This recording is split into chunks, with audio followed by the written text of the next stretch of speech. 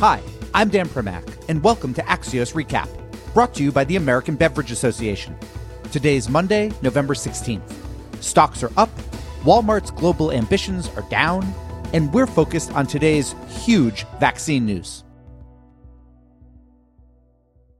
Earlier this morning, Massachusetts-based biotech Moderna reported a 94.5% efficacy for its COVID-19 vaccine, adding that so far it's only seen mild side effects, like headaches and injection site soreness, that resolved on their own. Now, this builds on last week's, quote, more than 90% efficacy news from Pfizer, and is objectively awesome news. Remember, the FDA originally set a vaccine efficacy floor at just 50%. So what we're seeing now is not only the fastest vaccine development in history, but also results that far exceed initial expectations. A few things to know. First, Moderna's vaccine doesn't require the same ultra-cold storage conditions as does the Pfizer one. Instead, it can be kept in standard freezer conditions for 6 months and in regular refrigerator conditions for 30 days. That's a big boost for ease of distribution. 2, both vaccines are focused on the same so-called spike protein, which is likely a big reason why the efficacy results were so similar and why each vaccine requires 2 doses per patient. 3, Moderna expects to file for emergency use authorization from the FDA within the next couple weeks. It could have around 20 million doses available by year end, and in a different announcement this morning, Tony Fauci added that vaccine distribution for the general population could begin by this coming April. 4, a little bit of a dark cloud to the silver lining here is that Moderna, like Pfizer before it, managed to obtain reportable results so quickly because there's so many new COVID-19 cases. And even if limited vaccinations begin in 5 or 6 weeks, there's a lot of death and a lot of pain from here to there. In 15 seconds, we'll go deeper with Tal Zaks, Chief Medical Officer at Moderna. But first, this. We're joined now by Tal Zaks, Chief Medical Officer at Moderna Therapeutics. So Tal, your company had been working on coronavirus vaccines before COVID-19 was known about. You had even been doing some so-called wargaming on pandemics or viral pandemics with NIH.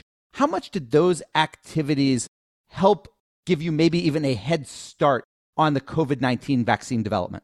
Yes, I believe the answer is yes. And I think there are 2 elements here that underscore our ability to get to today. One is science and the other is collaboration, people working together. In terms of the science, we had always envisioned that one of the core capabilities of this platform would be to react quickly to a pandemic. And it's not by chance that our first 2 vaccines started back in 2015 were against pandemic strains of influenza. So we always saw this as a potential.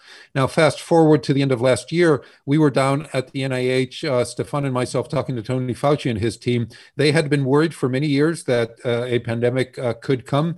We've seen SARS, we've seen MERS.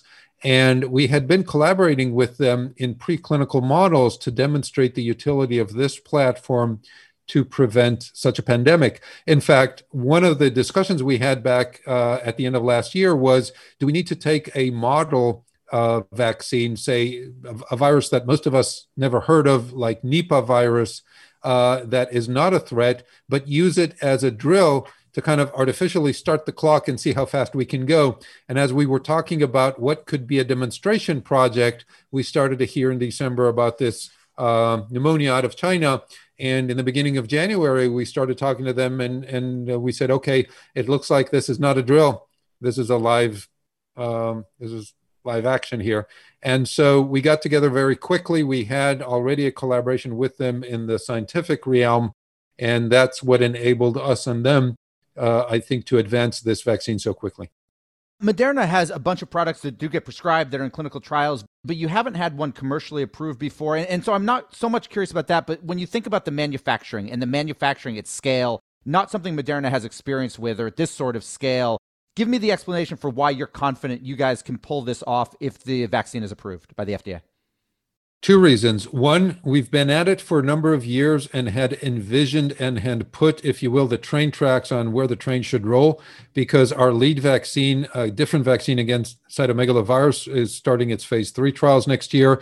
And so we've invested a lot already at risk. We built our own manufacturing plant and opened it a couple of years ago. So we had pre-invested, knowing the importance of manufacturing. Our head of manufacturing used to head all of manufacturing for Novartis, Juan Andres. So we have a very competent and experienced team. We had built the manufacturing infrastructure. We'd already worked very hard on the process to be able to scale up. And so when this hit, we were ready. The second element is we have since then invested at risk quite significant effort starting in the beginning of this year, both our own infrastructure and leveraging that of other what are called contract manufacturing organizations, namely Lonza, which is a well-established company that knows what they're doing, have been at it for a large number of years, both in the US and in Europe, to expand our supply chain. And so we've been investing in manufacturing significantly. We've been expanding that. And we've been working with partners who know what they're doing. We've been sharing our data as we go along with the right government agencies. And all of that gives me the confidence that indeed we'll be able to supply large amounts of this vaccine.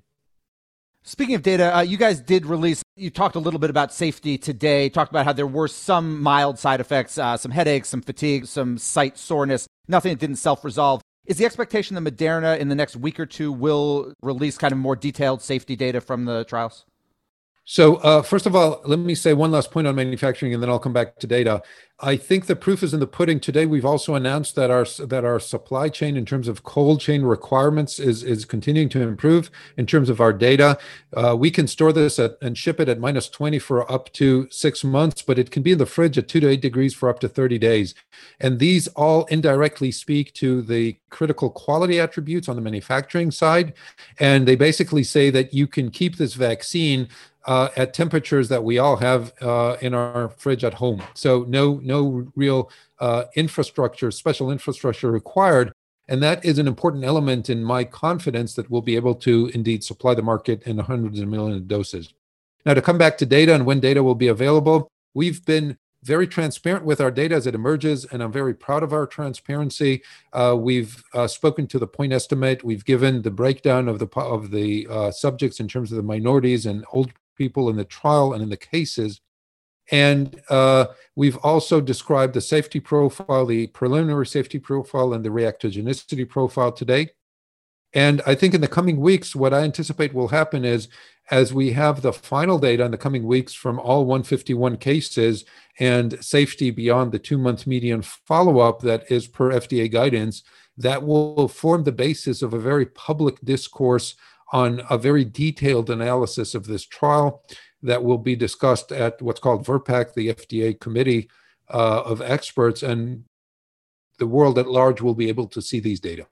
On the safety side, just by virtue of what's happening here, this incredibly fast vaccine development, not just by you guys, but by Pfizer and others, much faster than typical vaccine development, how do you answer people who are concerned that if this vaccine is, say, available to them in January or February, just by virtue of the fact that COVID-19 is so new, there won't be long-term safety data on these vaccines?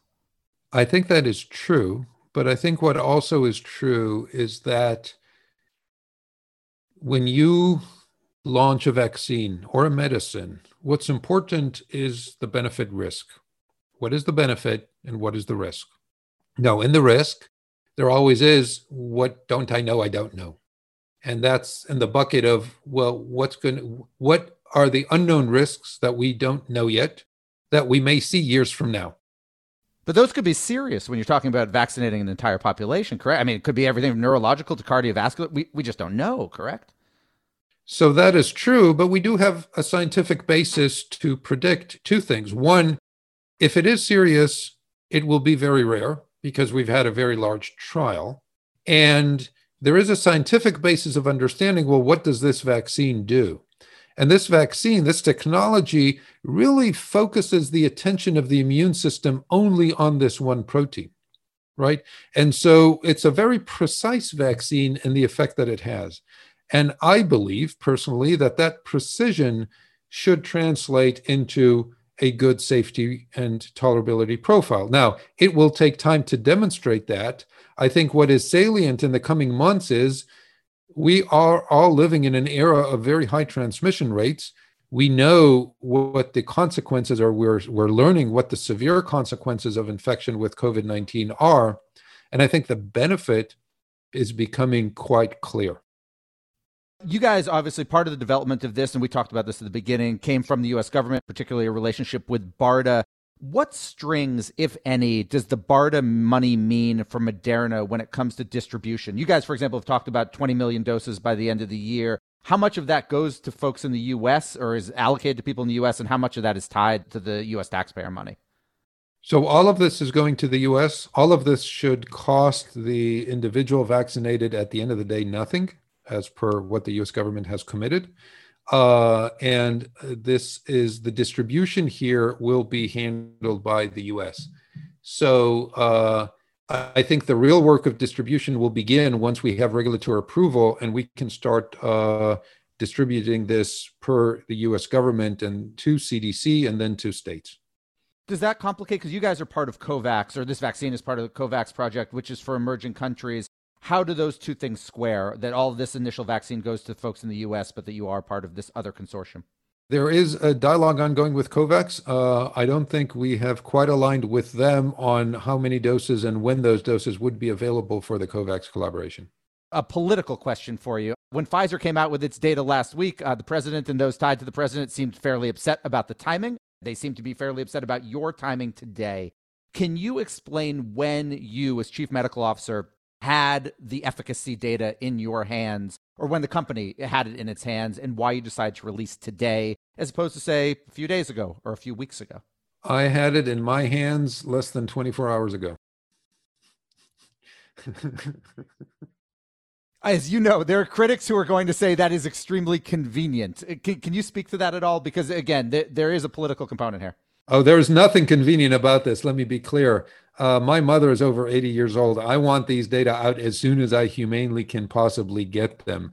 We have been working days, nights, 24/7. And it's not just us, it's our collaborators who are actually running this. It's the volunteers who've signed up.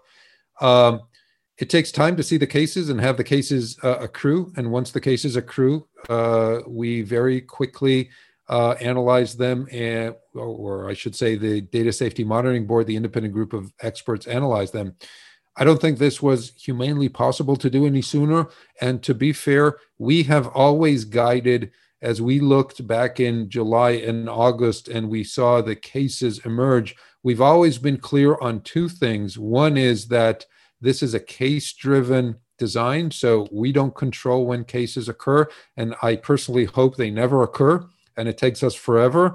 But the paradox of vaccine development is that the worse the pandemic is out there, the faster cases accrue. And we were always committed that as soon as we have results for the interim, we will look at them and we will try to ascertain what is the efficacy here. And as the second wave started to swell in the United States, we continued to refine those predictions. But I think we were always clear that we expected this data to occur by, Thanksgiving, if we're fortunate from a vaccine development. And so I think our predictions have been borne out, and we've stayed true to that. Final thing, just a quick timing thing. You mentioned Thanksgiving. Should we expect that the emergency use authorization request comes before or after Thanksgiving from Moderna? It'll be in the coming weeks. Tal Zaks, thank you so much for joining us. A pleasure. All the best. Thanks. Welcome back. What we're watching today is Airbnb, which is expected to file IPO papers around the market close. Why it matters is this would cap off a resilient rebound for a company that many left for dead after the pandemic hit. The big key for Airbnb seems to be that, unlike hotel chains, it was able to effectively shift its inventory. It's not so tied to all those short-term urban rentals. Instead, it could diversify with suburban and rural rentals for lengthy time periods that would have been unthinkable when people needed to be in physical offices or in schools. And it was also able to charge a pretty decent premium for many of those locales. Expect the actual IPO to come between Thanksgiving and Christmas, and we'll go much deeper on Airbnb and the overall travel sector in tomorrow's podcast. Today, we're also watching Walmart, which is basically bailing on Japan by agreeing to sell most of a supermarket chain there to U.S. private equity firms KKR and Japanese tech giant Rakuten. Also today, we're watching the pending departure of Jay Clayton as chairman of the Securities and Exchange Commission. He's leaving at year-end, even though his term doesn't technically expire until next June. Clayton's legacy? A focus on expanding opportunity and arguably risk for individual investors, but not really making any groundbreaking changes. It also sets up for an early appointment opportunity for President-elect Biden, with reported possibilities including Gary Gensler, who led the CFTC under President Obama, and a bunch of current and former SEC commissioners, including Kara Stein, Robert Jackson Jr., and Allison Lee.